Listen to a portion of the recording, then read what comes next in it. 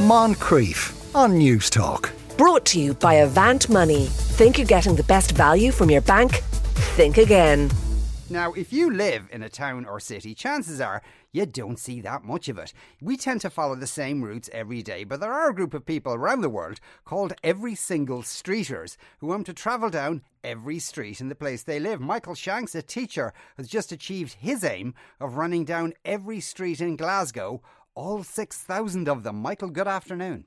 Good afternoon. Thanks for having me. Could you start by telling us about the website City Strides and how that works? Yeah, so it's a fantastic resource I've been using to run every single street in my city, and it's very simple. You just go out for a run, and whatever app you normally use to record your run just syncs up to it, and it tells you how many streets you've run in your town or city. Right, so it's the GPS. If you carry a device with you, it's gonna be keeping a track of you as you're moving around, so you don't have to be marking things off a map or anything. Exactly, yeah. So you don't need to think about what streets you're going down. You just come back and it's already synced and you have a wee look and you can see where you've been. Right, okay. And the rules are to do this that you can't just kind of go around a corner looking and go back the corner you came. You have to go the length of the street. Is that right?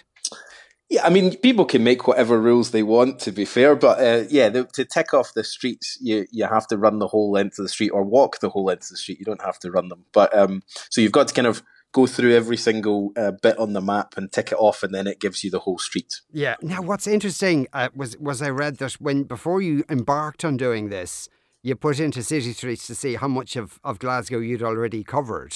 How much was that?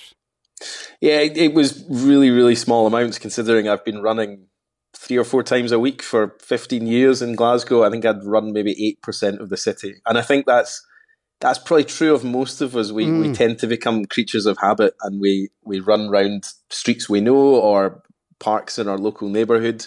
We maybe don't explore that much further. And for me, that was the biggest thing about this. I'm certainly not an athlete, so it was the adventure of it all rather than any kind of athletic challenge that was of interest to me. Yeah, no, I imagine there's probably parts of Glasgow that you visited you thought, God, I haven't been here in 10 years or whatever. Yeah, definitely. And I think the interesting thing is actually places very close to me that I'd just never gone down, which is really, really interesting. You tend to, I think you find a route to get to the train station or to your work or wherever, and you just go that way. So that was really, really interesting, just exploring places in my own home that I'd never been before. Now, it's 6,000 streets you were down. That's a nice, neat figure. Is it pretty straightforward to delineate where Glasgow ends and the next place begins? It is in Glasgow's case because the city has a single local government that covers the whole city, so it's mapped fairly accurately. But part of the issue with, there's thousands of people across the world now running every street in their city, and part of the thing, certainly in Britain and I think probably in Ireland as well, is our towns aren't always mapped that clearly. You don't know when you're leaving one town and going into another, so that makes it a little bit tricky. But I think the thing I've been saying to people who have got in touch is you don't have to stick too strictly to what other people have done. I think just set out to explore your local neighbourhood. I've had people get in touch with me who have just gone and bought a paper map and have just highlighted streets as they've been going, which they find quite nice. So there's lots of different ways of doing it. Yeah, and your perception then are you originally a Glaswegian? No, I come from a little bit down the coast, but I moved here for university a while ago. So. Right, so you've been there a long. But so your perception of that city, has that changed as a result of that? Because as you say, we tend to, people who live in urban areas tend to kind of almost put a groove in the same paths every day. Yeah, my perception's definitely changed, and I think that's really the thing I would recommend to other people about is it opened my eyes to, in some ways, how big the city is, just the scale of the different communities within it, but also kind of how small it is in the same sense that you can actually get from one end to the other reasonably quickly, and all the other little nooks and crannies, as we would say in Scots, for all over the city, which was just so interesting. Yeah, because I was interested to read that is it true Glasgow has more green spaces than any other European city? Yeah, I think that's true. I mean, Glasgow in Gaelic means Dear Green Place, so it has a huge number of parks all across the city. When you look at a map from above, there's huge parks all across the city. So that was interesting. I don't know if I'm the only person ever, but I probably am, who have been in every single green space in the city. So I've been ticking those off as well. Yeah. Is Glasgow going through a process of being gentrified? I don't know if gentrified is the word, but it's certainly going through another phase of redevelopment, as it has done, for centuries probably. But certainly that kind of post-war housing is changing significantly. And one of the interesting things was just the communities in Glasgow, which have a kind of undeserved reputation, a historic reputation for poverty, and actually are changing a lot and are becoming regenerated places with a lot of new housing, a lot of community facilities and things. So there's a lot of poverty in Glasgow. I definitely saw that. But I think people's perception of the city is definitely quite outdated. Yeah, that regeneration, does that involve knocking down buildings and replacing them, or taking what's already there and giving it a fresh lease of life?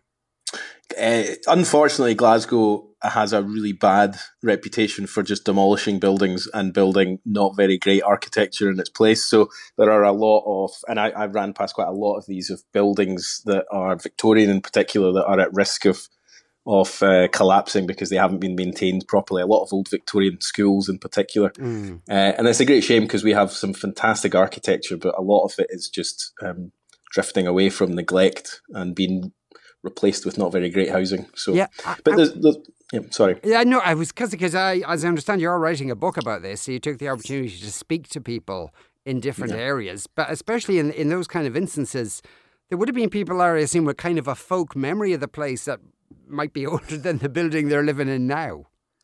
Yeah, that's exactly true. So yeah, it was really, really interesting. I mean, I think one of the benefits of lockdown was I would be running down a street and I think people kind of wanted a bit of a conversation. So it was quite nice actually to, usually people thinking I was just lost and it started a conversation.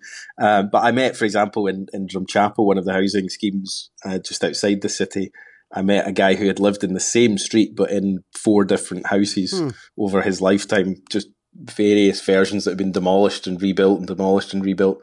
And that was so interesting for his perspective as a 90-year-old on this community changing around him. Yeah. Were you very organised in the sense of did you kind of plan out, was it sector by sector or because I can imagine you might find yourself in a position that there's some 3 or 4 random streets, you'd almost have to drive there just so you could run those streets to complete the thing.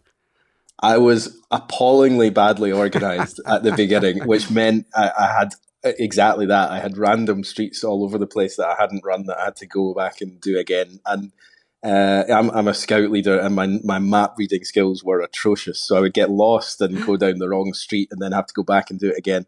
But partly I think that is the fun of it. I mean, the inspiration in some ways was Ricky Gates, the athlete in America who ran in San Francisco, but he ran it all in 4 months and had a very methodical plan.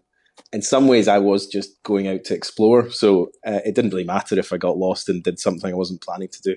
Yeah. But the point of the book that I'm writing is really about the kind of social history of a lot of these streets. So I was quite keen to run a chunk of the city and then go back and look at the history of that area and learn a bit about it and then do another area. Now that you've stopped, Michael, does it feel weird? Do you feel like you want to go and do something else now? It feels really strange. Every time I go for a run now, I feel like I don't know where I'm going. I feel like I should have a map or something. It's a really strange feeling to just go wherever I feel like.